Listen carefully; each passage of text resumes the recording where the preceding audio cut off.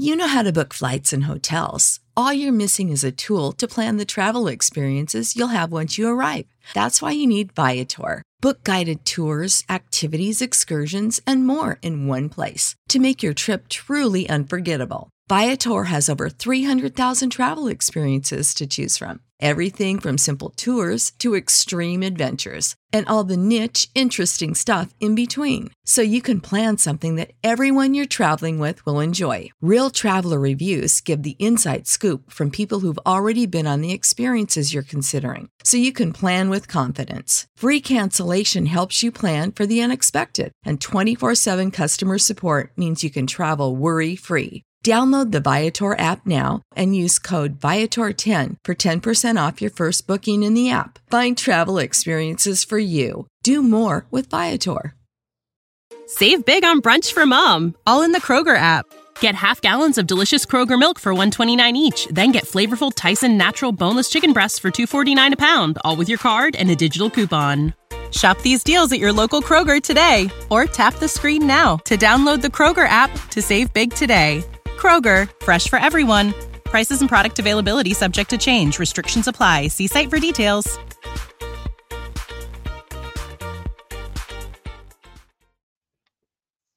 Another day of training camp in the books. I've had so much fun being there the last few days, and this is now the second day that I'm going to talk shop with Rohan. Love having him on. There's a lot to talk about. The quarterback competition, however you want to put that. The defense is looking incredible. There were some injuries too, and we got to talk about those. So we're going to talk about all those things plus more next.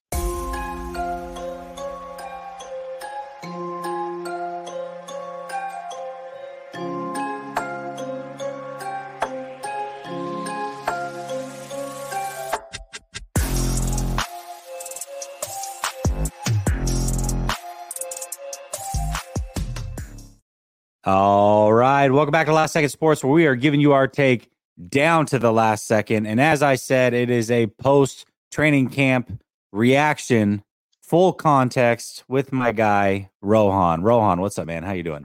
Hey, man. I mean, day 2 of us streaming back at it. I know Jesse said he's had a great time. Well, I have not. I've had to stand next to him for 3-4 hours every single day. At least I got to tell a young fan, a nice fan came up to Jesse. He's like, hey, I know you. I told him, the truth, that Jesse is just not a great person. So unfortunately, The fan didn't listen. He kept talking to Jesse, but enough with the jokes. It's been a fun time and great to be back. That was so funny. He was like, hey, man, I know you. You're on with Grant. And you're like, he's a really bad person. Just straight face, deadpan. And he's like, oh, okay. Anyways, man, hey, how you doing? I thought that was pretty funny. Oh, man. All right. Well, a couple notes here that I want to talk about because I didn't have it in my actual immediate instant reaction is there were some injuries that happened today for the first time. And we certainly got to talk about those. So the first one happened before really anything got started. Right. I see Isaiah Winstead off to the side of the linebackers getting his ankle worked on, sitting on like a Gatorade setup, and then trying to walk around, try to walk it off, was in clear pain, couldn't do what he wanted to do, punched the fence. He was pretty pissed off about it, I'm sure.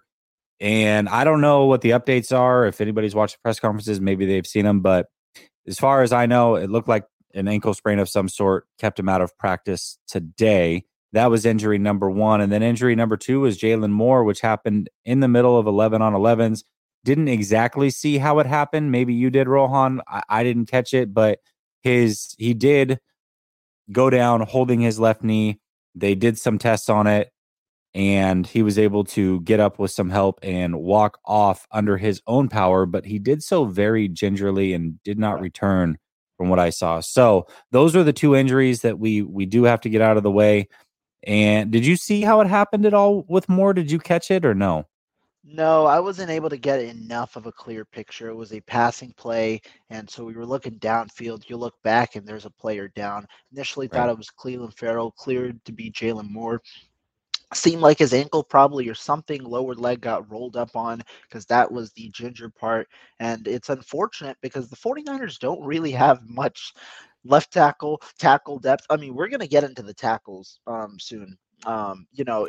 It's a more in a minute type of section on the tackles, but not a great sign for a guy who, Yeah. while he hasn't been necessarily great, is probably the favorite right now to be the backup tackle behind McKivitz and behind Trent Williams. So not a great sign. Unfortunate there. Hopefully he's not out for too long. Yeah, most definitely. They're going to need him back. And if not, I'm curious to see who they can go out and bring in. So, but I mean, there's some guys out there that might get more run that are behind Moore. The thing about Moore, what's really interesting to me, Rohan, is that he was drafted to be a guard. They talked about that in the press conference after they drafted him. Oh, yeah, no, we see him as a guard.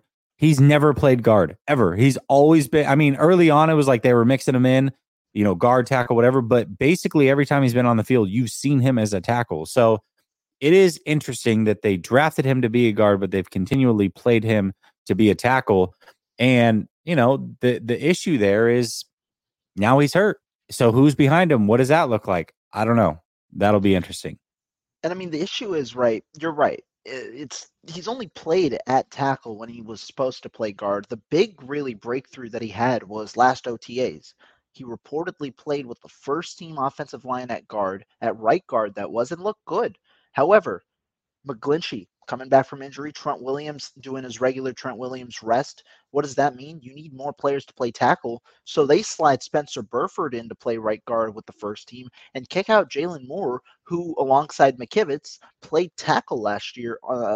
They were the backup tackles essentially because they filled in with the first team when those two tackles were not there. And so when you see that, I mean, he just didn't play well that year, and after that, he's behind the 8 ball because he was playing at tackle instead of guard. Same thing this year. Yeah, Mr. Blue Magic, you're right. I'm late. I happen to be in Grant's house and I'm late and I blame it on the house. The story why he's late is very funny too. No, we're not going to talk about it. I'm blaming it on Grant's house. That's the only context you get. And it's like a tweet. A quarterback was 5 of 7 today. It was a good day, but you get zero context. All right. John B says, so what I'm hearing is Purdy is hitting only mainly short throws and checkdowns. Past that, he's thrown 2 picks before today and had 2 more picks dropped in camp today, along with multiple sacks. This is interesting. I do want to say this. It's really funny before we get to the quarterbacks, because we do have another topic, but I will throw this out right now, and I find this interesting. Actually, you know what? I'm going to save it. I'm going to save it for the quarterbacks. There's a cliffhanger. I got something. All right, let's do it. About this. All right. Who stood out in practice that was not a quarterback? Have a couple. And so we'll do the same thing. We'll go 1-1-1-1. I'll go with one that I personally got to watch a little more because I was with the OLDL one-on-ones. Mm-hmm. This guy, Taco Charlton, bro. He comes straight from free agency. He comes straight from the streets and he dominates, man. And I mean, I got the courtesy of watching one-on-ones today, and so I charted all the one-on-ones. Taco Charlton, he beat Il Manning on a rep where he just dominated that rep, and then came back and beat Jalen Moore on another rep. So worked exclusively as a defensive end. He's more of a leaner defensive end, a taller, leaner defensive end. Worked exclusively there, but won both of his one-on-one reps. Fast forward to 11 on 11s, and he got one of the lone early. The offense had a good stretch early on, but he got one of the lone early plays that was really a standout play for the defense. He beat Joey Fisher, worked on the inside. This was a rush from the inside, beat Joey Fisher very easily for a sack on Brandon Allen. That sack happened within 2.5 seconds. It was very quick. So a good day for Taco Charlton on day one. And the reason that we bring it up, he's playing against the second and third teamers, but we want to see which of these defensive ends can really stand out, because in my opinion, there are two solid defensive ends on this team and a bunch of unknown commodities. Drake Jackson's still an unknown commodity, but I'm placing him in that locks group alongside Nick Bosa. Apart from that, I have no clue who exactly will rank out on this depth chart, because you've seen a mix of Kerry Hyder, Austin Bryant, Cleveland Farrell, and now Taco Charlton, who've had their moments, but have also, seen inconsistencies or injuries or something like that. Standout number one, though, for me, Taco Charlton. This is actually a great comment and so true. It was Taco Tuesday. Oh, that's why he played well. No wonder. That is why he played well. So I've got to see more from Taco Charlton. I disagree with you. No, I'm just kidding. Yeah, Taco Charlton was an absolute beast. That's a great call out by you. I'm going to cheat. Maybe. You know what? I'll just take one of them because you might go with the other one. I don't want to cheat, but That's why I gave you both. Okay. All right. I called yesterday for tight ends and running backs to do something. Just show me anything, please. Anybody not named Kittle and not named CMC. The tight ends did not do that, unfortunately, but the running backs did. And the one that really, to me, I thought just ran extremely hard. And this is what I liked most about it was these linebackers are tackling in practice a lot of the time. They're basically trying to big brother the offensive players for whatever reason, set a tone. You're not supposed to tackle. You're just supposed to kind of wrap up, hit, pop the pads, let go. But the linebackers are out there to set a tone every day. Not with this running back, not today. Mason not only ran with explosiveness, didn't fumble the ball, which is great. That's one thing that has been happening. But he was finishing his runs with violence. He was not going to be tackled today. He was the one that was asserting himself as the dominant player against those linebackers. And anytime they tried to, once the play was kind of over, they'd try to rip the ball from him. He'd rip it away and continue to run upfield and finish whatever he wanted to do. I loved seeing that from Mason. So great day from Mason. And it was good to see because he's had some rough days with these fumbles for sure. I like the call out for Jordan Mason. I mean, when we're talking about who to point out, right? Yesterday, we said it. We wanted running backs and tight ends. Those were the two position groups where, can we see a little bit of the pick up the pace? Because those are two position groups where you're going to see a competition for the backup spots. Today, not much Elijah Mitchell. Christian McCaffrey was in there, but not much Elijah Mitchell. What does that mean? Jordan Mason and Tyrion Davis-Price both got a good amount of reps today. Mason looked phenomenal. I mean, no fumbles. And this is good because when you have a lot of carries where you're running as hard as Mason did, and it's clear he was on a mission today. He was running hard, good ball security. That's what you want from him because it's, Mason of camp with fumbles is essentially Mason of last year. It's just you have a fumble every here and there, and you can't really afford that. But the true Jordan Mason, the one that has good ball security, was the one on display today. And of the few one-on-one reps that I saw with Jordan Mason involved, it reiterated what I saw last camp and reported early on. He's a solid route runner. That is something that I noticed, and it works well with his change of direction. He's got good change of direction skills, but he's also a solid pass catcher. And it's important to note because I saw this last training camp, but he got very limited reps working exclusively with the third team and barely with the second team at the end of camp. But it was something reported by the Athletics' Matt Barrows in OTAs this year, and then something I'm seeing again this year. I wonder, especially with the 49ers probably looking for someone to take some of those Christian McCaffrey duties when McCaffrey's off the field and be able to catch some passes. I wonder if Mason can, win that role in a way and get on the field in that sense. Good start in that regard. But the other running back that I mentioned, the guy who also split a good amount of reps today, TDP. TDP shined on day one, was my clear winner of day one. Just he looked way different than last year. Then quieted down a little bit. It's not that the reps weren't there or things like that. It's not like he played poorly. It's just he didn't stand out. Today, though, was different. Like Mason, he was on a mission. He ran hard. He hit the holes, had good vision on a couple of runs with some cutback lanes. And he also, he just had a good day, a good hard day of running. And this is exactly what I wanted to come out during pads. Without pads, it's tough to see who runs as hard, who's as physical, who can really deal with it. With pads, you don't get the sense fully, but you get the sense a little more. And TDP passed the eye test today. Absolutely. I'm going to keep this comment up because there's some. I'm going to star it. I'll take it down and I'll bring it back up when we get to the quarterbacks. There's a reason that you're hearing some quote unquote inconsistencies. And I don't know exactly what was said because I haven't been able to watch. Again, before these shows, I don't watch anybody else's content. I don't go see what they're tweeting because I want to come with my opinion.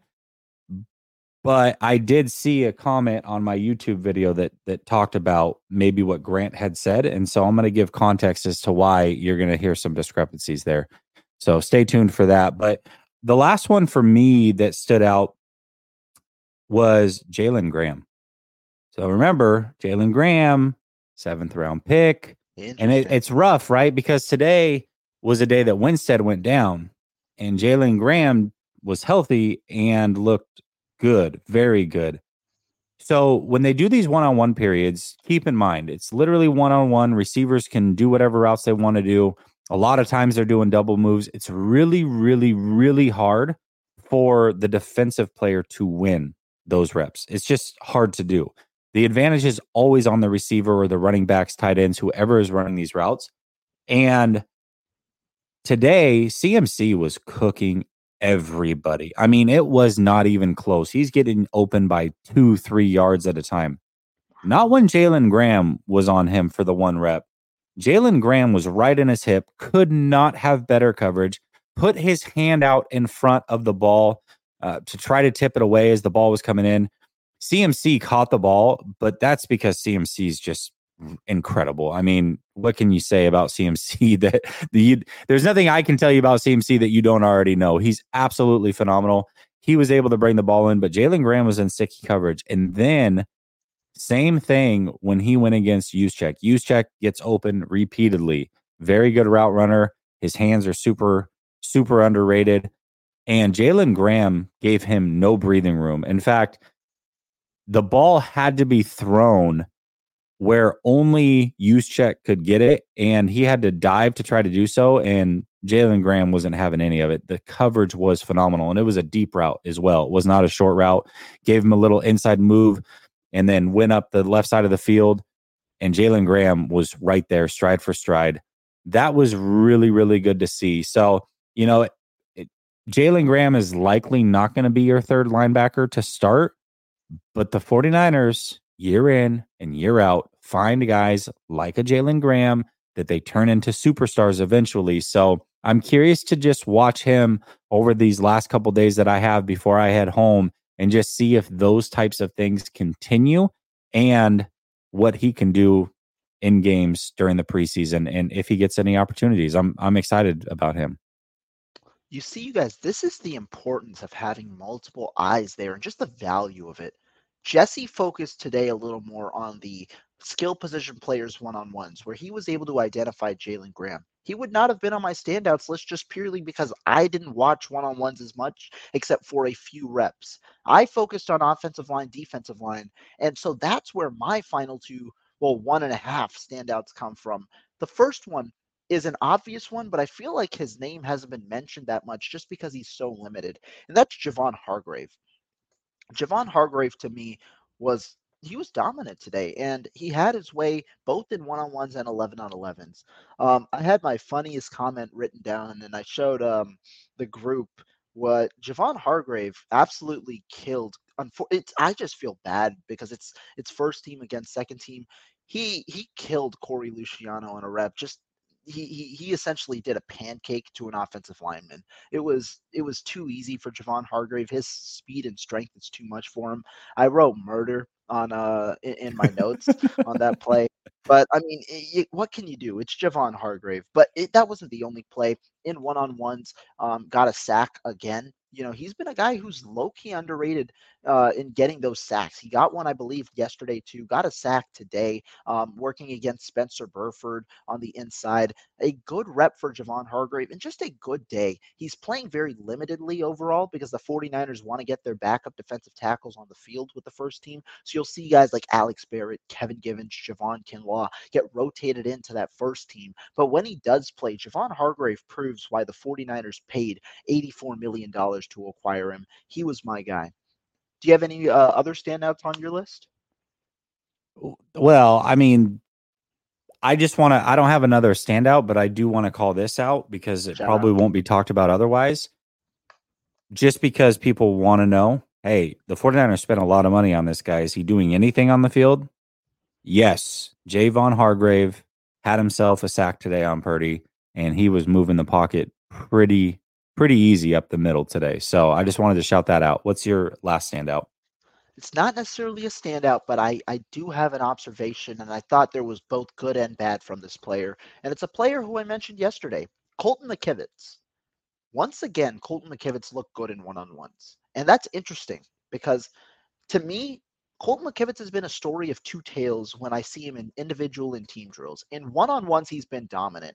Had 2 reps today that I charted. Won both of those reps, I believe. Yeah, beat Drake Jackson on one, beat Cleveland Farrell on another. Both guys who were the top, defensive ends on the team today. So he beat both of the top defensive teams in separate reps today. However, in 11 on 11s, he did give up a big pressure to Drake Jackson that forced Brock Purdy to step up in the pocket where he was eventually sacked, I believe, on this on a similar play where an interior lineman was able to get him. And that was not on a blitz play. There were a couple of blitzes that led to sacks. That was just a regular play. And so to me, how I see it is overall, Colton McKivitz, he has shown promise that he can be a solid pass protector. However, I want to see more consistency in 11 on 11s because it's the second day in a row where he's given up a pressure or a sack that's led to or pressure that's led to a sack, something like that. And so that's something that I want to see. I'm not going to say he played bad. I can't say he played good, but I do want to point out the contributions he made because that's a very crucial player for the 49ers. Yeah, absolutely. Good call out right there. Let's get into the super chat and then we'll get into the quarterback. So Joey Mellon says, tell Grant I said what up. He's not here right now, but when he gets home, I will. I'll say Joey Mellons says what up. Oh my gosh. Okay. Let me switch over to the quarterback banner here. All right. So we have 2 comments here, and I love these because these are going to help us provide context as we navigate throughout this conversation. So I find this interesting. I've been the quote unquote Lance guy for 2 years. I make one video just telling you how I saw today about Brock Purdy, and people are all over the comments like, oh you're a Purdy guy. You're this, I'm like, whoa. Either you've never seen my content. I don't know what to tell you, but I just wanted to say, I thought it was funny. I don't really care. I'm going to tell you guys what I saw regardless. I just thought it was funny, but the reason it's coming at me that direction is because people were saying that Grant said that there was 2 near interceptions. And so I wanted to clear this up because the way that it is reported by the people on the field versus the way that Rohan and myself have chosen to do this is very different. And so the context changes and there are things that matter here. So when there's a sack or a penalty, I just don't count it. I just say, hey, it was a sack. If there's a penalty, I just don't talk about it. It didn't happen, basically. So today I saw Brock Purdy get sacked 4 times.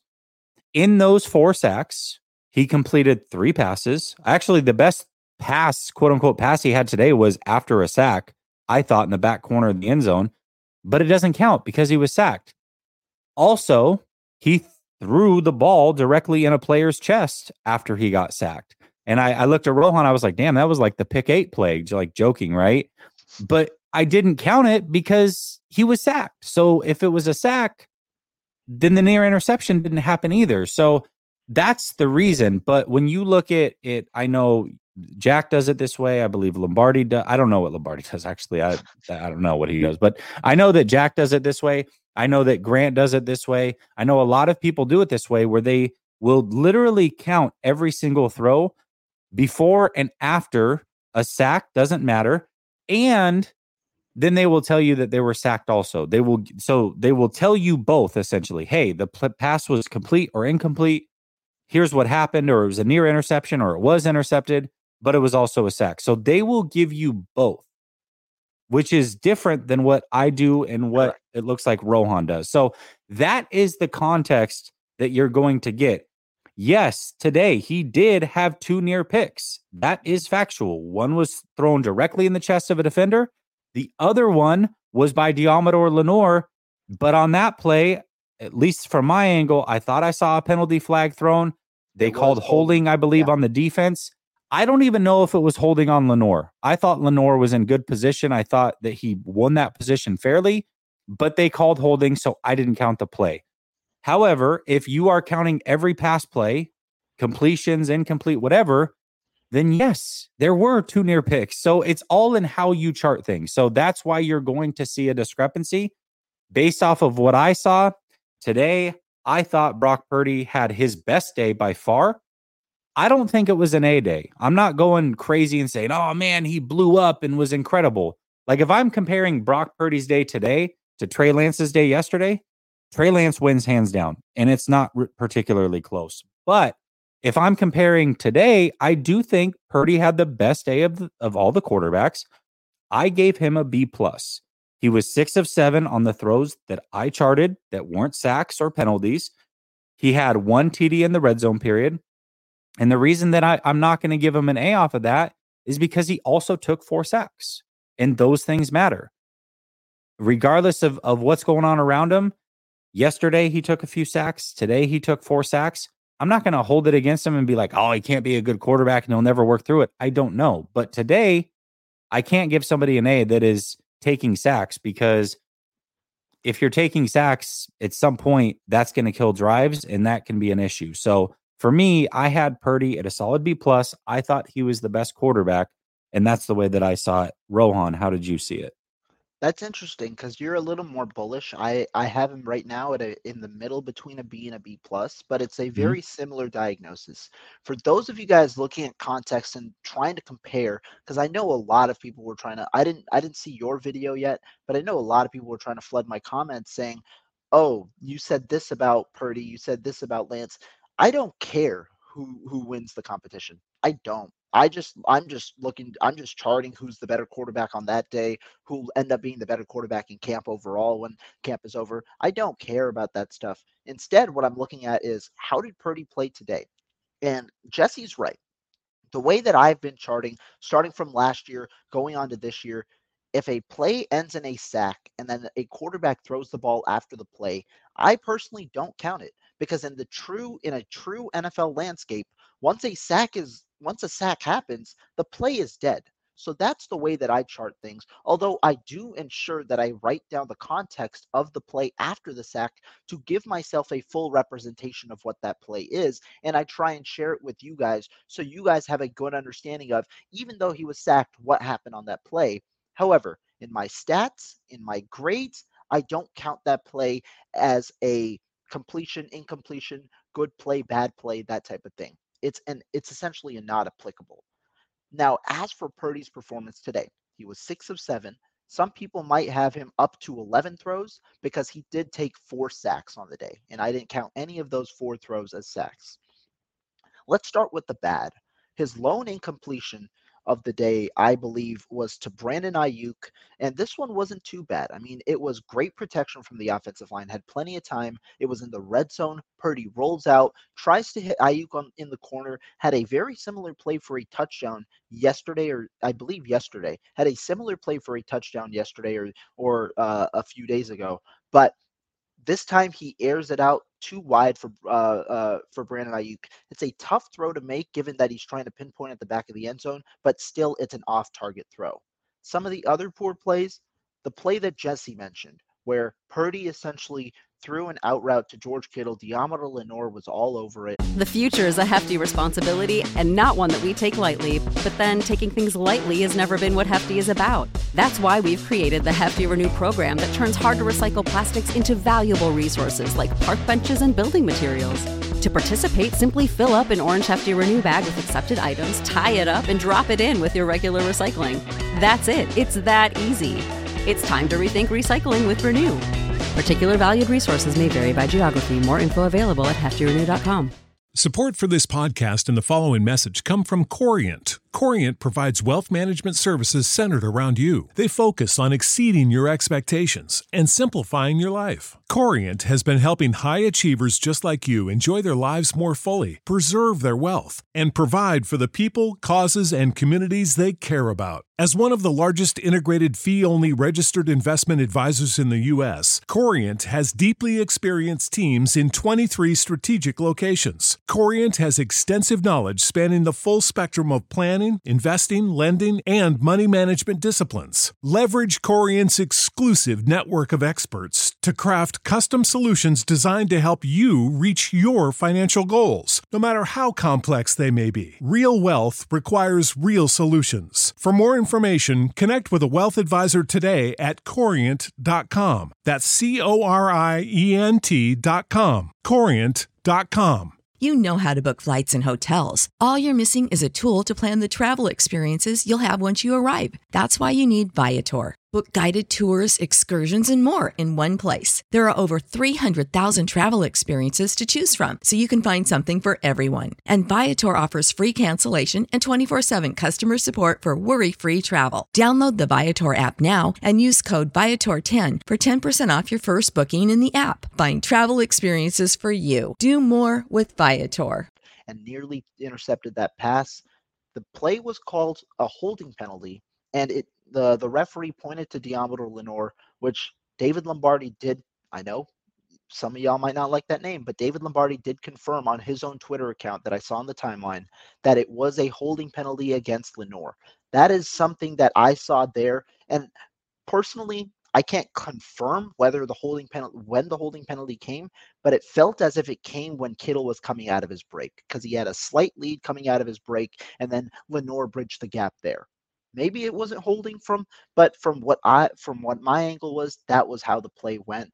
Again, was it the best throw? No, because it took a little while to get there. It wasn't on a zip or something like that, but it was a play that was ruled dead due to the holding penalty on Deommodore Lenoir. As for the other plays, a lot of people talked about Purdy, dumping off passes here in the chat and things like that. I charted Purdy as having 3 passes over 10 yards, 10 air yards. The first play that Purdy had, the first throw Purdy had was a 10 to 15 yard play to Brandon Ayuk. Ambry Thomas was in coverage. It was fairly open. It's not necessarily wide open, but it was fairly open, and got that for a first down. His second throw was a play action crosser to Deebo Samuel, got 20 yards on the play. Ambry Thomas, unfortunately, once again was in coverage. Solid throw. It was to the sideline. Good timing on the play, but a nice throw from Purdy and a fairly good catch from Deebo Samuel there. Had a screen pass, had the incompletion we just mentioned. So he ended the first period 3 for 3. In the second period, his first real throw was a dump off to TDP in the red zone. This was red zone play because he got sacked on his opportunities prior to that. Dump off to TDP in the red zone, a check down. Then he threw the incompletion that I just mentioned to Brandon Ayuk, and then fired a touchdown pass to Deebo Samuel for about 8 yards over the middle in the red zone period. So he there ends 6 of 7. Couple of good throws in there, 2 good throws, 1 10 yards, 1 20 yards, and then the Deebo Samuel one was about 8 yards. So it's a variety of plays. Was it an A day for Brock Purdy? No, because I did believe he took 2 sacks on the day, or I thought he took at least 1. The second one is iffy. You can question whether it's his fault or whether it's the offensive line fault. 2 of them I did blame on the offensive line, but because of that compartment, as well as some of the poor decisions that he made, even on some of those throws, and due to the day not being necessarily a perfect day with the length of the throws and things like that, Purdy is going to earn a B to a B+ in my book today. Absolutely. And I want to bring up this next comment as we get to Trey Lance, because I find a lot of things funny here, and I'm going to talk about it after I talk about Lance. So Lance today, I had 4 of 6 with a sack. He had the best throw of the day by far. Correct. It was a sideline play on the right side, comeback by Brandon Ayuk, covered by Ambry Thomas. Believe it or not, Ambry Thomas was actually in good coverage on this one. And Trey Lance, this was This is a throw that I believe that only he could make on this roster. I really believe that, because it took arm strength on arm strength to make this play happen. So it's cross-field throw. What was it? I think I had it at around 20 yards or so. To Brandon Aiyuk. I had the play. Hold on, let me see. I've got it. I had the play at 20. 15 yards. Yep, 15 yards. So 15-yard comeback outside of the numbers, right on the sideline, cross field, and it was good coverage. Trey Lance put it only where Brandon Aiyuk could do it, and it was like as soon as he came out of his break, the ball was in his helmet. It was right there waiting for him. Got his hands up. I thought it was a hell of a grab also, because that is not an easy catch to make. When you turn around and the ball's waiting for you, you got to be quick with it. And, you know, good throw by Lance. So he had the best throw of the day. He was 4 of 6 overall. He did take a sack. He did have 2 throws that certainly he would want back. The first one, it was similar actually to the Debo one a couple days ago. I'm noticing when he's rolling, when he's on the move and he's got somebody coming across, he is missing these throws. He missed the one to Debo the other day, and he missed today to Kittle. Today's miss to Kittle wasn't as bad, but it definitely was a miss, and it should have been a completion. And then he had one to Dwelley in the red zone period where same thing, Dwelley was an out pattern, and it was about 8 yards or so. Trey Lance was in the pocket, so he was not mobile. He put this one on Dwelley, but if Dwelley's going this way, he put it on this shoulder, and it should have been on this shoulder. So Dwelley had to kind of like turn and adjust to catch it, and it bounced off his shoulder and was incomplete. Those were his 2 incompletions. Not a great day by Lance. Not a horrible day by Lance. He has stacked 3 decent days in a row. I would say the first day I was at camp, I gave him a B. Today, I would give him a B. Yesterday was an easy A. So that's where I would see Lance. The reason I've got this comment up here, though, is because there's a weird narrative that's happening. When Trey Lance misses these easy throws, right? It's made a big deal. But one thing I have not seen from Trey Lance, and this is something that I saw from him in college as well, and it was one of the main reasons I wanted Trey Lance to be drafted by the 49ers over a guy like Justin Fields. Trey Lance has a propensity to protect the ball.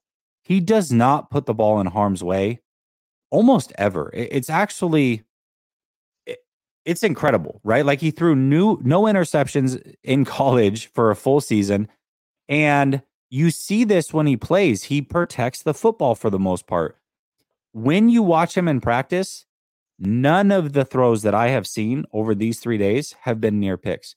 He may miss, and it may be like, oh man, that's one that you got to make, or that was a bad miss. But he's not putting the ball in harm's way. And somehow missing these throws is made a bigger deal than if a Sam Darnold, and we'll get to him in a minute, or Brock Purdy throw the ball directly in a linebacker's chest and they drop it. Somehow that's okay. And we don't count near picks, and we just gloss over that. But if Trey Lance misses a short pass, big deal.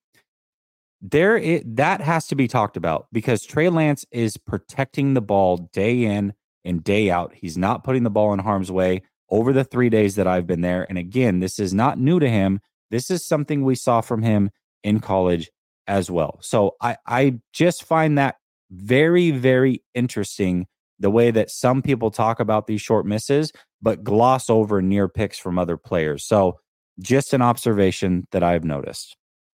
And it's interesting, man, because again, maybe this is definitely on the media, and maybe even I should do a better job. I feel like I do a good job of illustrating it, but maybe I should as well, because comments like this, right, where how talented are you if you can't hit a wide open flat?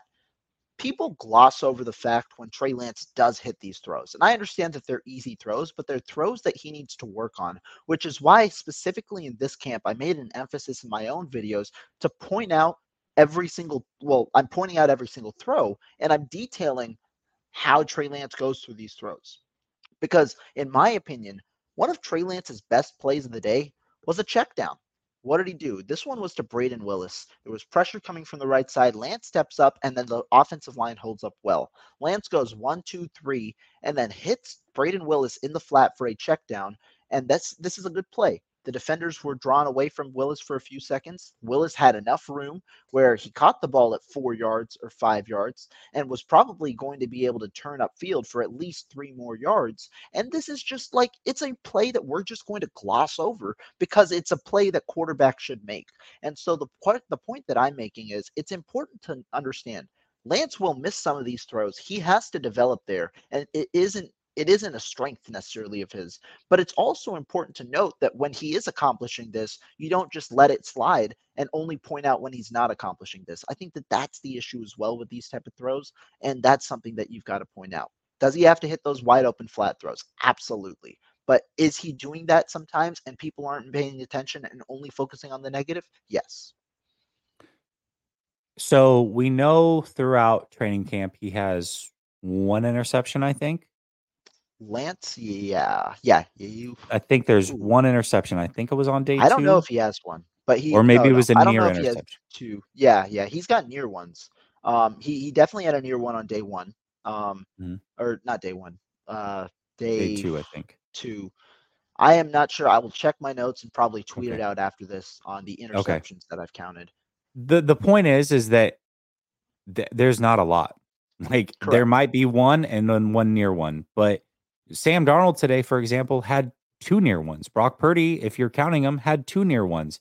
Brock Purdy yesterday did have 1 and had a near one. So it's like these things are happening and they're just glossed over. I don't know. Here's the thing.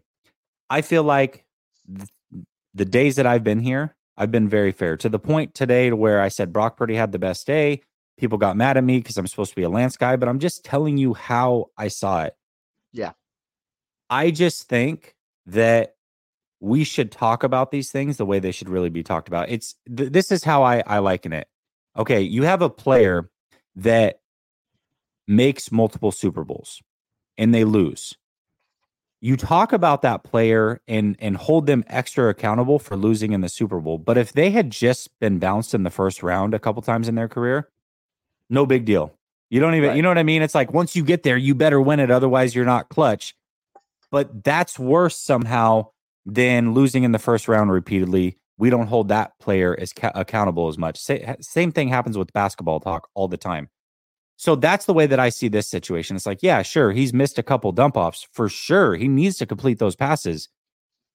But somehow that's worse than not protecting the football. That's where I have the issue. So anyways, that's my little rant. I'm off of it, but I had to start that comment because it's definitely something that I meant to talk about, and it went hand in hand with what I was going to talk about. Real quick, though, on Lance, the one thing I do want to say is I do believe, like, we talk about consistency, and I don't think Lance has been inconsistent, but one thing that's been clear to me, he's had some of the best throws on every single day and some of the worst throws on every single day. It's except for yesterday. He didn't have any bad except for throws yesterday. Yes. Yeah. Yesterday that's why he earned an A grade. And I'm a little lower on the quarterbacks than you today. Like I said, I think I'll have Purdy probably slide in as a B. Lance is a B- today. They're fairly even, but still a little lower there. But Lance to me today, right? 4 of 6, like you pointed out, some really nice throws, and some balls where he obviously pushed it down the field as well. But he does have some misses, and that's the things he's got to work on. It's just important to, hold the double standard. Don't just say it for one side. You got to say it for both sides. And you're hearing from our reports here. I'm not saying either quarterback had an A day. And when I tweet out that Brock Purdy had the best day as a quarterback because of his accuracy and pointing out that he threw to multiple sides of the field, I'm not saying that I believe Brock Purdy had the best day of camp itself. I honestly believe that's gone to Trey Lance with his performance yesterday. And so that's important to know. Just because when we're isolating one specific day and pointing out somebody who had a good day on that specific day doesn't mean that it's, you can translate it to other days and compare it unless you read the full context, hear what we have to say, read our reports, things like that. And that's why we're here trying to give you guys the most informative, talk about training camp. Yeah, and I had Purdy at a B+, you had him at a B, I had Lance at a B, and you had him at a B-. Fair. We're both like 1 half grade off essentially, right? So It's not like there was major separation or anything like that, but I like I said, I've got to call it how I see it. And today I thought Purdy had the better day. It's just my opinion. And it sounds like you agreed. Okay. Let's talk about Sam Darnold. Sam Darnold has been the most consistent. So monotone. He's been the most consistent quarterback throughout these practices. Not today. And again, if this day had come from Lance, I don't know if we'd ever hear the end of it. I don't know. People can tell me again. I'm not looking at reports, so I'm not sure. I'll catch up later. I've got to imagine Sam Darnold's not taking the heat that he should be taking for today's practice. If we're just going to keep it even, we're going to keep it consistent. Sam Darnold was awful today. I don't know if he could have been worse. I'm not joking. He was 1 of 5. Okay. He took a sack and had 2 near picks. Here's what the worst part of these interceptions were, though. He had 3 throws during the red zone period. 3 of his 5 throws came in the red zone period. 2 of those, he didn't complete any of them. 2 of them were near picks for very different reasons. He had Cameron Latu. We want to talk about short misses, right? Again, 2 days ago, when Trey Lance missed Deebo Samuel on a rollout out pattern, Darnold also missed George Kittle, I believe it was that day, on an out pattern, on a throw he should have made. And it was reported that Lance missed the layup throw and Darnold didn't have any throws of note that he should have made. That was inaccurate, in my opinion. Today, something very similar. We talk about Trey Lance's misses. Well, Darnold had an out pattern from Latu about 5 yards where Darnold put it way outside. Latu got fingertips on it. And because he got fingertips on it, it changed the trajectory of the ball and it tipped it in the air and was almost picked. I get it. Some tip picks almost happen and they're not on quarterbacks. This one was absolutely on him. If the ball was placed where it needed to be, it would have been a reception. But because it was so far outside and the receiver tried to make the play, ball tips in the air, near interception. The very next throw, he has a receiver over the middle, about 1 yard deep in the end zone, and he plugs it directly in the linebacker's chest. Linebacker drops it. Should have been picked off. 1 of 5 with a sack, 2 near picks in the red zone, 0 for 3 in the red zone. Absolutely awful day. And the worst day, we talked about Lance yesterday having the best day of all the quarterbacks. Well, the 3 days I've been here, by far the worst day of all the quarterbacks today from Sam Darnold. He gets an F. And I'll say this, because I've been there at every practice but the one closed to the fans. This is the worst day I've seen overall, and that includes Brock Purdy's 2 of 7 day that I recorded as a C-. This is probably going to get an F. I'm just being straight up. This is probably going to get an F from me. And it's unfortunate. And look, here's what I'll say about Sam Darnold. He had a good start. He had a nice pass to Deebo Samuel, hit him probably 10 to 15 yards over the middle of the field in between Marcelino McCrary Ball and Demetrius Flannigan-Fouts. His second throw, it didn't seem like, it was an incompletion. It was short, but he was hit because his offensive lineman was pushed back by a defensive lineman as he threw, ball falls a little short, goes 1 for 2. Then his next set of reps comes after a while, and he got sacked. So he didn't throw the ball for a good portion of time, but then got his opportunity in the red zone. Got 2 opportunities, that is, in the red zone, and really flunked it in the red zone.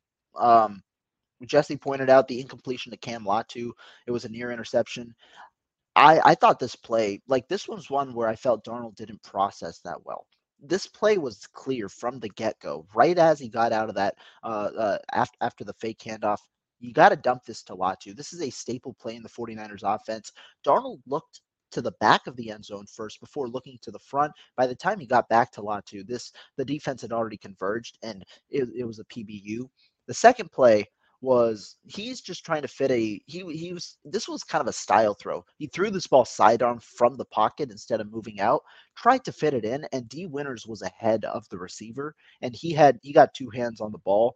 The pass was a little low, so you can call it as you wish, but you got 2 hands on the football. So we're going to call it a near interception that was dropped. And then his third play was the one that was just in a really tight window, tried to hit Tyrion Davis-Price in the end zone, and it was just a really tight window. Davis-Price had to lay out, could not make the catch because of the close coverage. And so 3, incompletions in tight windows. Again, I'll say this, it is really hard to see sometimes in camp the entirety of the route tree. Is somebody open on the play? What's the best read to go to and things like that? But of the reads that we saw today from Sam Darnold, they were all not necessarily great reads nor great throws on the plays that he made. A little bit of poor decision making here from Sam Darnold on the day. That is going to earn him the worst grade possible. When Brock Purdy had that 2 of 7 day, I had some reasoning behind giving him a C-. I thought that some throws, required more context, and some of the plays were all right, and I thought he did some things well. Today, it's hard for me to really find too much to like about Sam Darnold's day. The only thing that I will say is I thought the quarterback rotation was a little interesting. I know you pointed it out.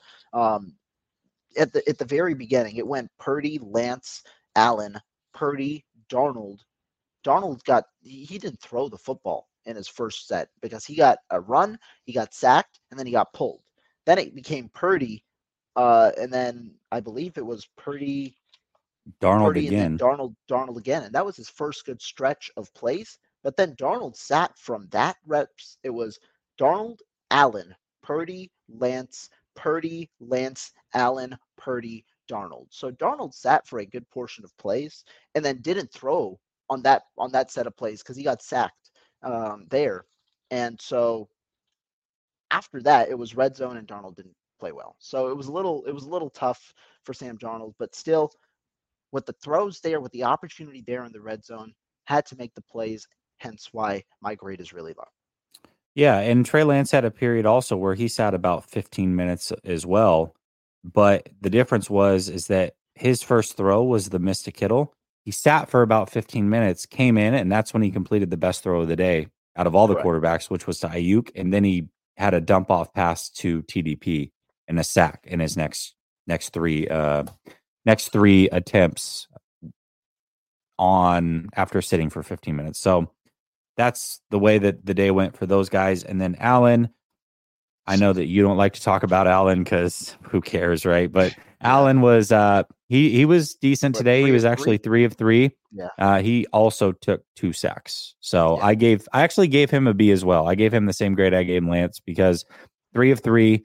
I thought he actually had one pretty dang good throw today, and then but he took the 2 sacks. You know what I mean? So overall, not a lot of work from him, but I would give him a B off the limited work that he was given. I refuse to grade Brandon Allen, so that's totally fine. All right, let me get to these super chats real quick. Lob says, Grant said Purdy was the worst quarterback on the field. Lobs also says, respect you, though, for speaking the truth. Well, I appreciate that. Blake says, first team D getting sacks and making plays should be expected. I think Purdy QB1 is given unless he is not getting it done in the game, just the reality. Yeah, I agree with your assessment, but also there are sacks that were clearly on Purdy as well. Like, not every sack is because somebody makes a great play. Sometimes you hold the ball too long or you should have stepped up or whatever. And so today I had it of his 4 sacks, 2 I would put all completely on him. The other 2, the defensive line, I thought collapsed very quickly. It's hard to tell because you don't get to go back and look at it. He might have had a dump off that he missed. I don't know, but I do know the D-line was in there quickly, so I'm not going to put it all on him. Frank Tom Ocean says, Jesse, how tall are you? Grant said he didn't realize how tall you were, or he may just be short. No, Grant's almost 6'1", and I'm just over 6'1". I don't know. Some people think I'm like 6'3", 6'4". I think they don't know how tall they are because I know how tall I am. Like, for a fact, I'm just under 6'2", and some people are like, "What are you, like 6'3", 6'4"? I'm like, no, I'm not 6'3" or 6'4". So 6'2" is a little generous too. Like, if we be I'm honest. A little, I'm 6'1" and change. That's how tall I am. We can go in the 5s. I think I prefer that. Oh, yeah, I'm 5'10" now. Perfect. That's good. All right.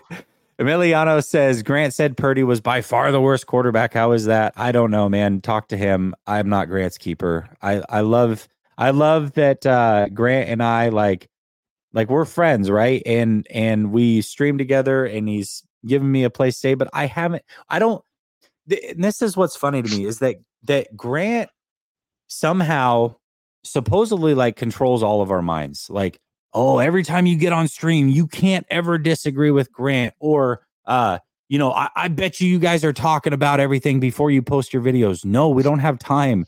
Grant literally watches what he watches. He walks off the field. He gives his assessment. I go a completely different direction, get a shuttle to the parking lot, give my assessment. Grant then goes and does interviews. I come home. I set up the stream, and then I'm live. And Grant's probably driving on his way home at that time. So we don't talk. I don't know what his opinion is fully on these things. You guys, none of us talk. Like, for example, I got home, fired off a couple of tweets. I was doing something completely unrelated and opened my notebook for the first time about a minute before this stream. I didn't talk to Jesse either. Like, people think everybody is staging things. Everybody is, coming into these, and we're telepathic. We know exactly what the other's going to say. We're absolutely going to agree. Hell, us two are together. We stood by each other for 3 hours today, and we didn't even come up on the same grades for quarterbacks, right? Everybody sees things differently. Everybody looks at a couple of different things, catches different details. It's important to know one person's opinion changes to other opinions. The only thing that we can give you really is the context behind what we saw to help you guys understand why we believe what we believe. Yeah, and the only thing that you're going to hear from us or that we talk about really is like, hey, did you see who caught that ball? Or hey, did you see who was in coverage? Like that's the only thing. We're charting our own stuff. That's it, and then we're asking each other, hey, I thought it was so and so in coverage. Is that who you saw? That's it. But as far as what grade we're coming up with or how we actually saw it, we don't talk about it until we're here. So we just try to keep it as real as possible. And you're going to have discrepancies with that. People see things different. It's just, listen, a lot of y'all saw Jimmy G as a franchise quarterback. I didn't see that. I don't know how you guys saw that. You don't know how I didn't see it. And so that's a great way to look at it, right? We all watched Jimmy Garoppolo play. Some people thought Jimmy Garoppolo was really good.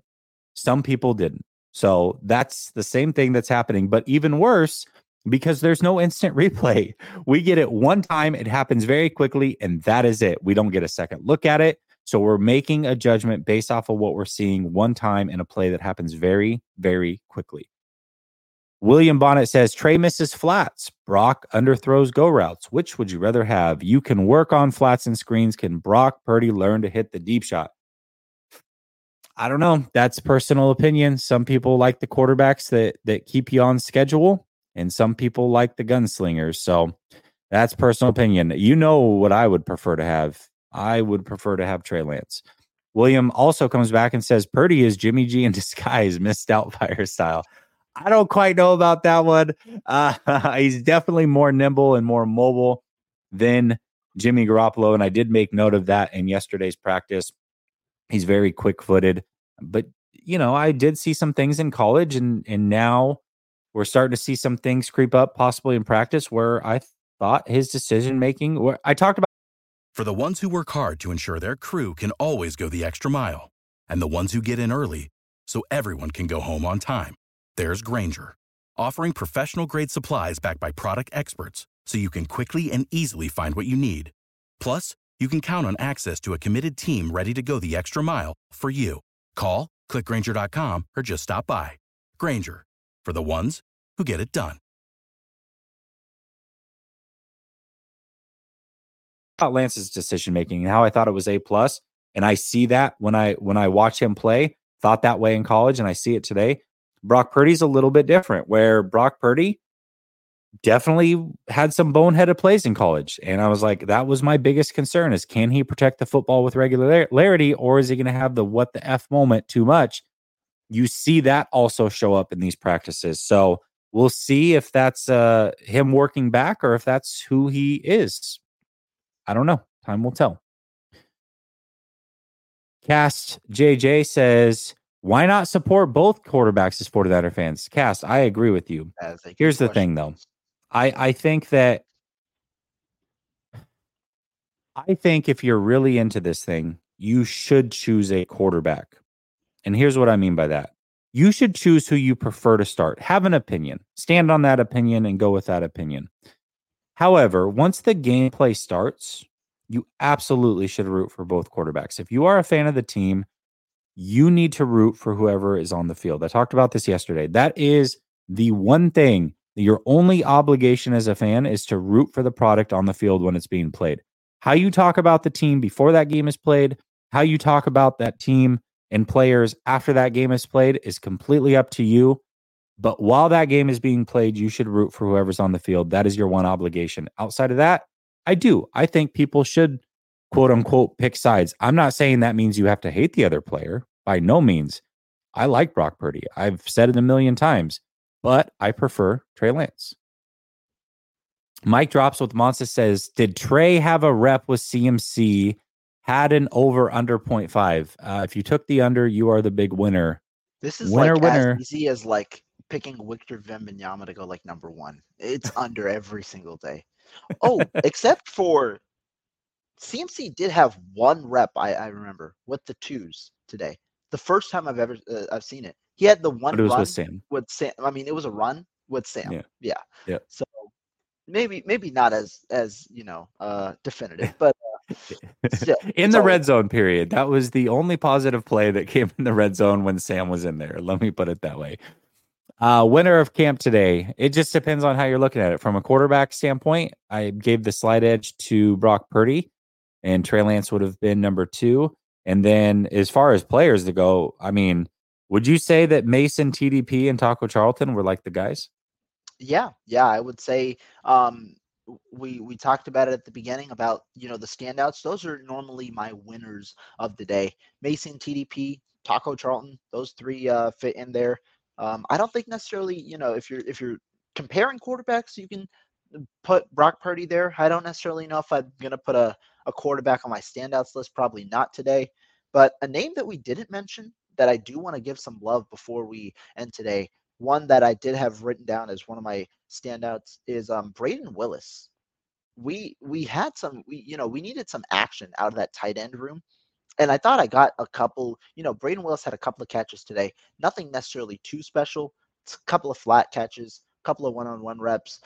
One thing, sometimes he does struggle to separate. That's something that I did notice at times in one-on-ones, but his hands look pretty solid today. Again, in minimal reps that I've seen, but he might be a guy who, could be utilized in a variety of ways. I've seen him once lined up in the backfield and then flexed out to the slot or the tight end kind of role in the slot. And so he can be flexed out to a couple of different roles. I'm not necessarily saying he's a winner, but he's a guy who caught my eye a little bit today. Yeah, absolutely. Jay Garza says, I agree that protecting the football in practice is overlooked. Jesse, thanks for your honesty and fair thoughts. Great charting and analysis too, Rohan. Yeah, Rohan's been doing this for longer than me. So he is very, very good at it. And I trust him because one thing I do know about Rohan is he truly does not care who the starting quarterback is. And that's why I like having him on here, because with me, I know that people know where I stand and who I would prefer. And I think a lot of people assume that would get in the way of my actual thoughts. I hope after today and coming out and praising Purdy and saying that he had the best practice, that maybe your mind would change on that. But that's, you either believe it or you don't. But with Rohan here, that helps kind of back up hey, this is credible what is being reported. So I appreciate Rohan being here for sure. Double B Studio says, I want to see Allen with the 1s and Purdy with the 3s.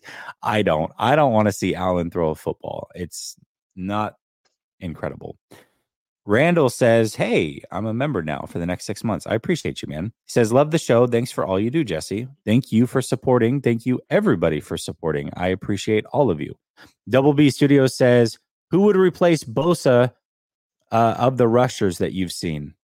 I mean, nobody in the world is replacing Bosa. Yeah, there's no replacement to Bosa. But who would fill in for him? I mean, opposite of Bosa, Farrell hasn't impressed. He had a good play yesterday that turned into the most boneheaded play, but the actual play of getting to the quarterback was good.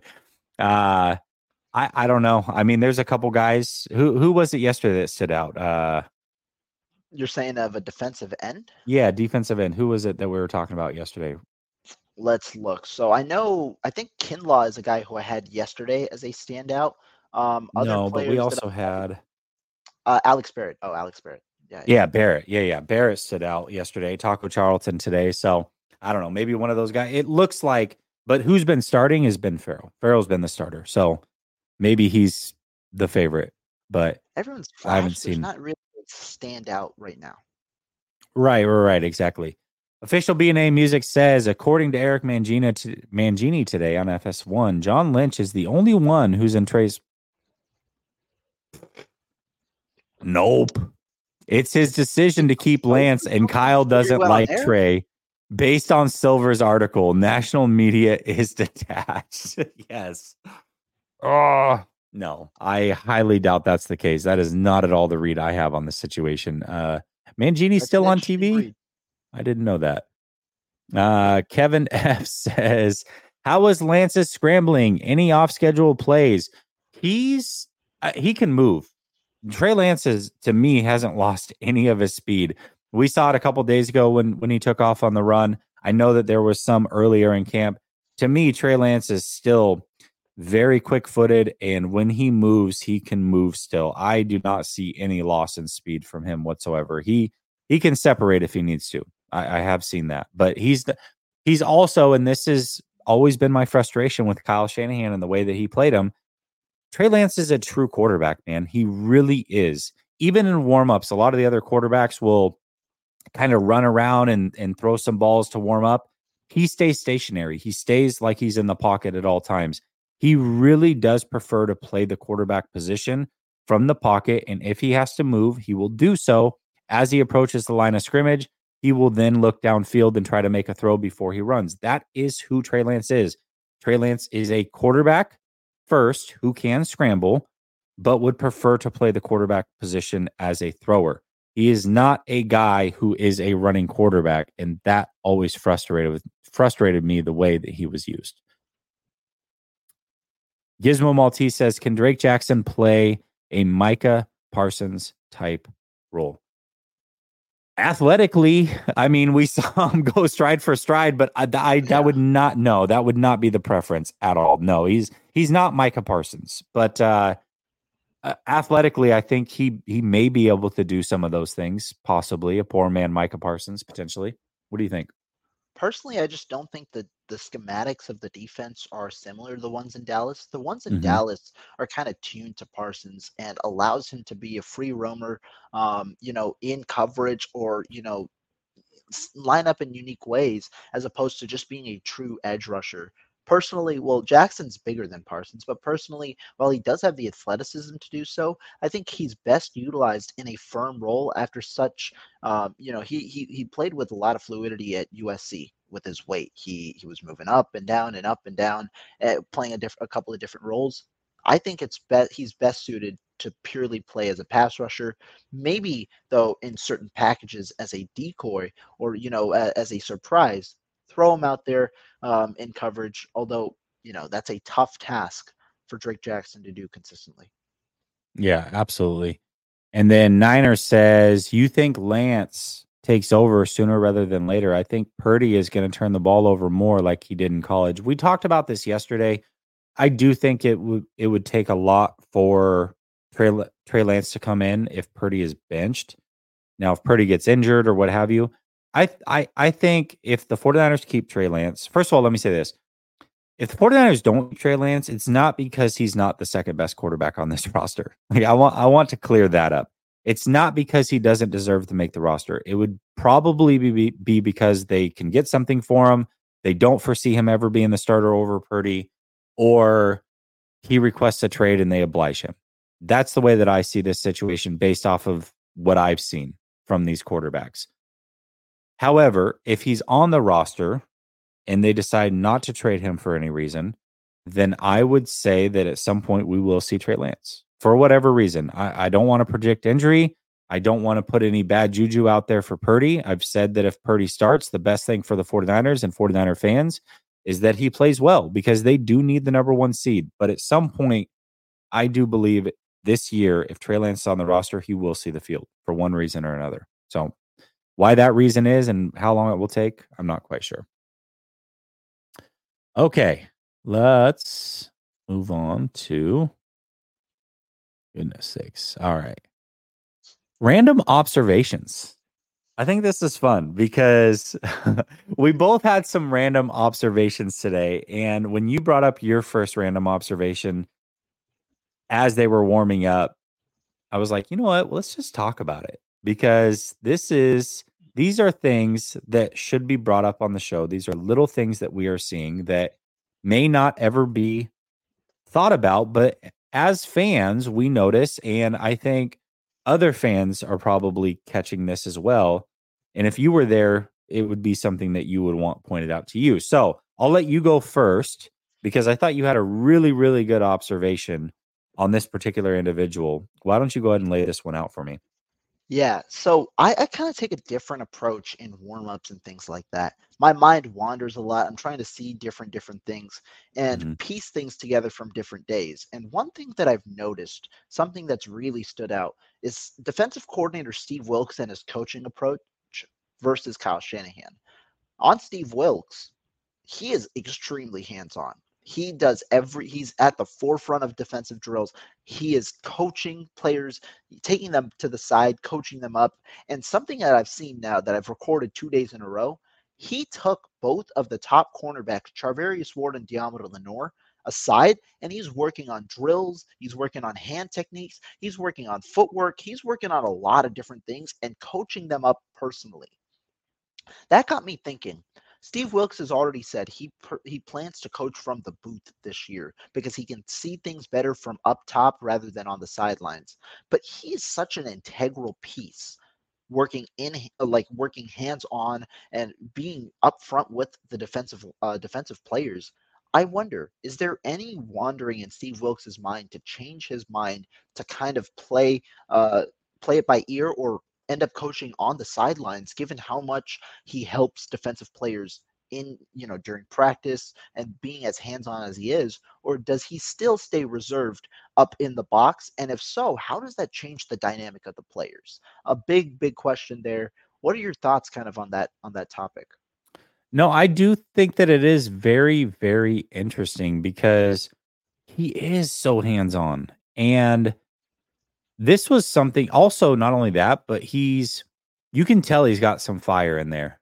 Maybe not, you may not see him if he was on the sidelines go as crazy as like a Saleh or D'Amico Ryans even, but you can tell that he's a fiery coach. And so the fact that he is this hands-on in between plays and in between reps does lend an interesting dynamic of where would he be better suited.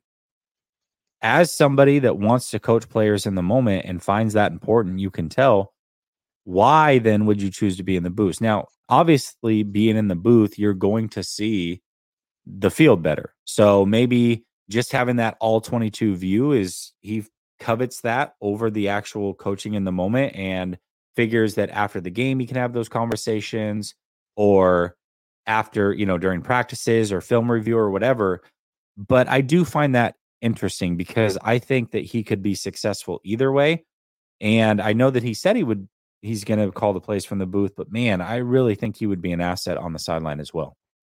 Yeah, I mean, that's something that I think that I hope that they, take a second look at. I'm not saying they should change their mind, but at least think about, especially as Wilks gets integrated with this team, maybe the relationship that he builds with these players is so, so intact that he doesn't necessarily have to be right there for them to be able to communicate as well as they can.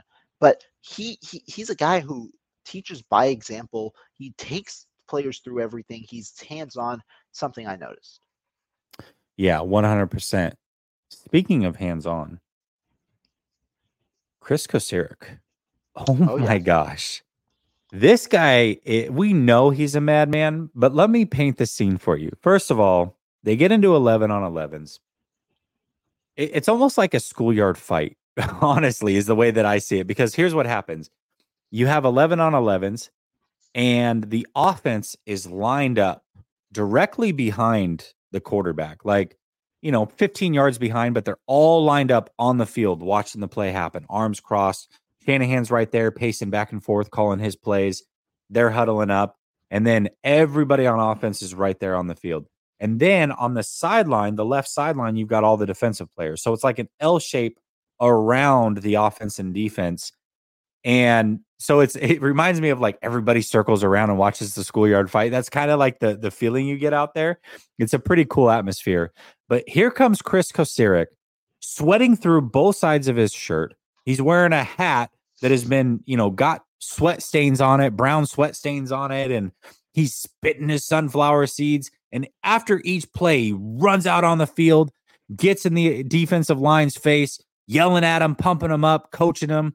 I love that dude. Seriously, the fact that the 49ers were able to keep him, and I really thought, Rohan, that there was a good chance he was going to go to the Texans as a defensive coordinator. Not because he wants to be a defensive coordinator, because he's made it clear that he prefers not to ever do that position. He loves the defensive line so much. But because DeMeco Ryans, I thought, could put him in an interesting situation where he could get paid like a defensive coordinator and have the role, but really just be a really hands-on defensive line coach like he's always been, and DeMeco Ryans would be the true defensive coordinator. So I am happy that Chris Kocurek was able to stick around, because Chris Kocurek is an absolute gem. He's a hell of a coach, and you see it play out, practice in and practice out, why he is so revered as likely the best defensive line coach in the NFL. You see why all the time. I had to point that out. I thought it was fantastic. And I mean, I agree. And this is something that really caught my eye, because when I came to camp last year without any experience, I didn't really know how these individual sessions take place. It's not only in individual drills, it's in team drills, it's everywhere. He is the definition of hands-on. He will come at you in the middle, like right after a play is over, while the offense is getting ready to set up. One play today, he went right to Taco Charlton and taught him something, and then ran off the field. He's just living in his own world. He does his own thing, and you understand why players respect him. You understand why he's such a good coach. His approach, I don't necessarily know if it's unique, but it's extremely effective. And that's the importance of Chris Kocurek. And that's something that, we see day in and day out. And it's really, he's super passionate about the defensive line. That's something that's really, really out there. And he's really true to his craft. Good observation. Yeah, absolutely. Yeah. Is there anything else you had? That was the one observation that I had, honestly, was that one. But I had to give him a shout out because I thought it was absolutely incredible. Do you want to ask you one question before we head out? Yeah. Stock down. Any players that you had on your mind today?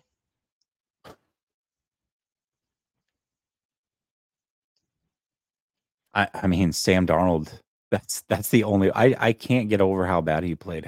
Because here's the thing, and this is what I always thought about Sam, is obviously I've said that I think he's a bad decision maker and turnover prone, regardless of who's around him.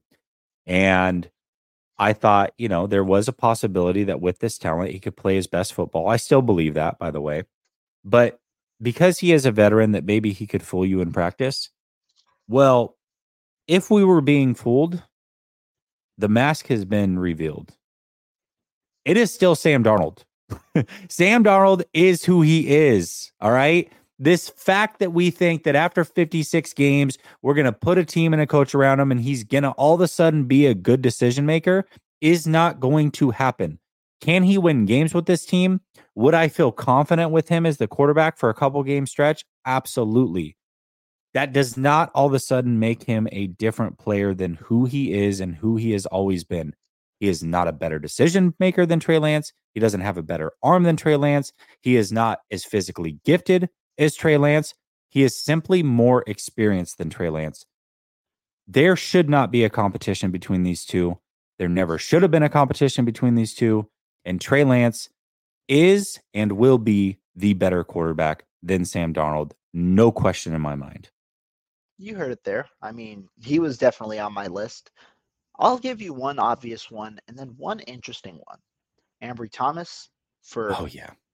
I mean, I don't know how many days now that I've had him on my But I can't put him on stock down because the stock, has it ever been up? For the last two seasons, has it been up, right? Like, okay, but I think it's good. Talk about Ambry Thomas. I agree with this.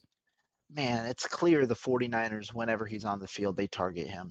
Quarterback, like his own teammates know it. They target him. Even when he plays good coverage, they target him. He had a really good coverage ball today. Ayuk just caught it, and it just adds to, it really sucks as a cornerback when you're consistently getting beaten.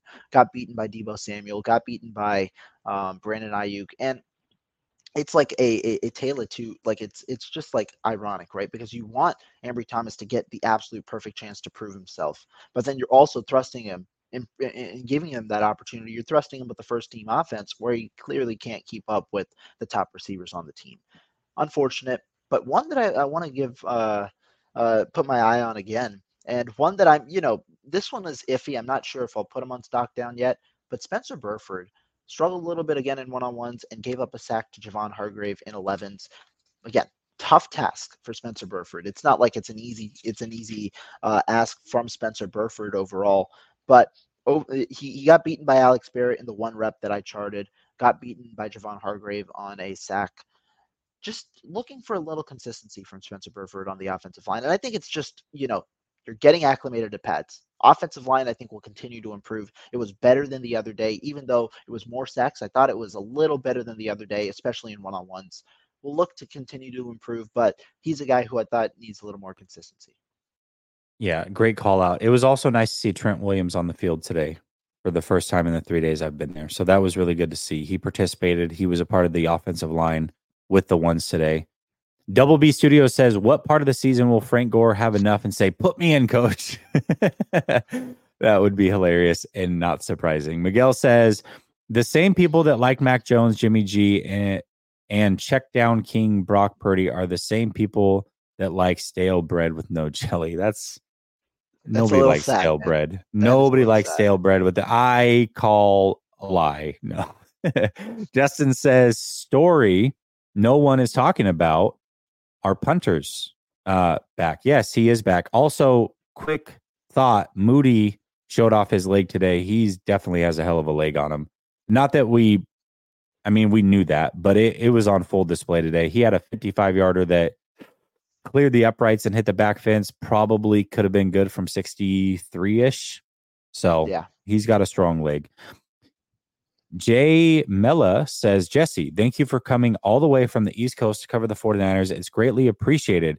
You're going to have to do this every year. I think so too. I'm really enjoying my time here. Grant's really am. Gonna hate you in his house. I was gonna say I don't know, but I don't know if I'm gonna be able to stay with Grant every year. But at least for this year, it was really fun.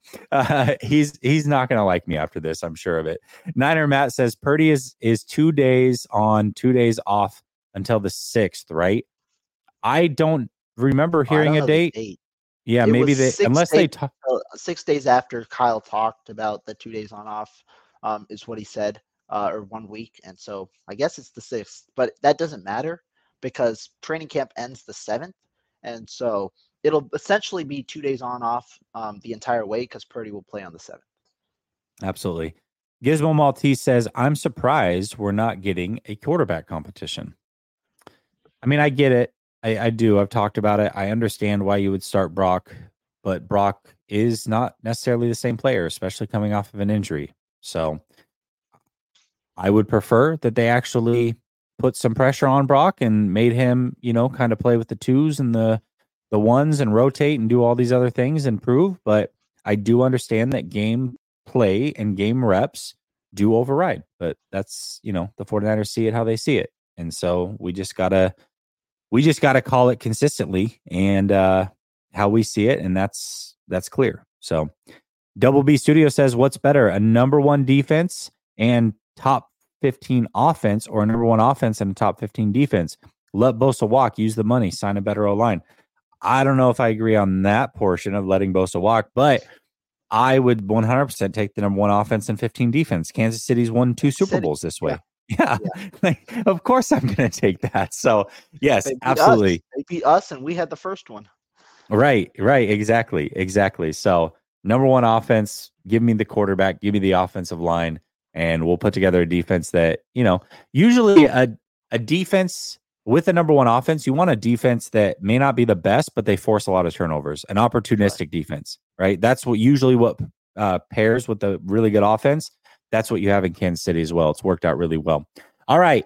Tomorrow, I will be back with Grant. We're going to figure out the 49ers After Dark situation. I don't know how we're going to do it, what we're going to do to make that happen, but we'll be back at some point tomorrow. Rohan, thank you so much for joining me. Maybe we'll do it again Thursday. Maybe we won't. We'll see if we're tired of each other by then. Until tomorrow. We get a good break tomorrow, but yeah. That's true. We do get a break from each other. Maybe we'll enjoy each other back after the break. That might be a thing. All right, y'all. Peace. You know how to book flights and hotels. All you're missing is a tool to plan the travel experiences you'll have once you arrive. That's why you need Viator. Book guided tours, activities, excursions, and more in one place to make your trip truly unforgettable. Viator has over 300,000 travel experiences to choose from. Everything from simple tours to extreme adventures and all the niche, interesting stuff in between. So you can plan something that everyone you're traveling with will enjoy. Real traveler reviews give the inside scoop from people who've already been on the experiences you're considering. So you can plan with confidence. Free cancellation helps you plan for the unexpected. And 24/7 customer support means you can travel worry-free. Download the Viator app now and use code Viator10 for 10% off your first booking in the app. Find travel experiences for you. Do more with Viator. Support for this podcast and the following message come from Corient. Corient provides wealth management services centered around you. They focus on exceeding your expectations and simplifying your life. Corient has been helping high achievers just like you enjoy their lives more fully, preserve their wealth, and provide for the people, causes, and communities they care about. As one of the largest integrated fee-only registered investment advisors in the U.S., Corient has deeply experienced teams in 23 strategic locations. Corient has extensive knowledge spanning the full spectrum of planning, investing, lending, and money management disciplines. Leverage Corient's exclusive network of experts to craft custom solutions designed to help you reach your financial goals, no matter how complex they may be. Real wealth requires real solutions. For more information, connect with a wealth advisor today at Corient.com. That's Corient.com. Corient.com.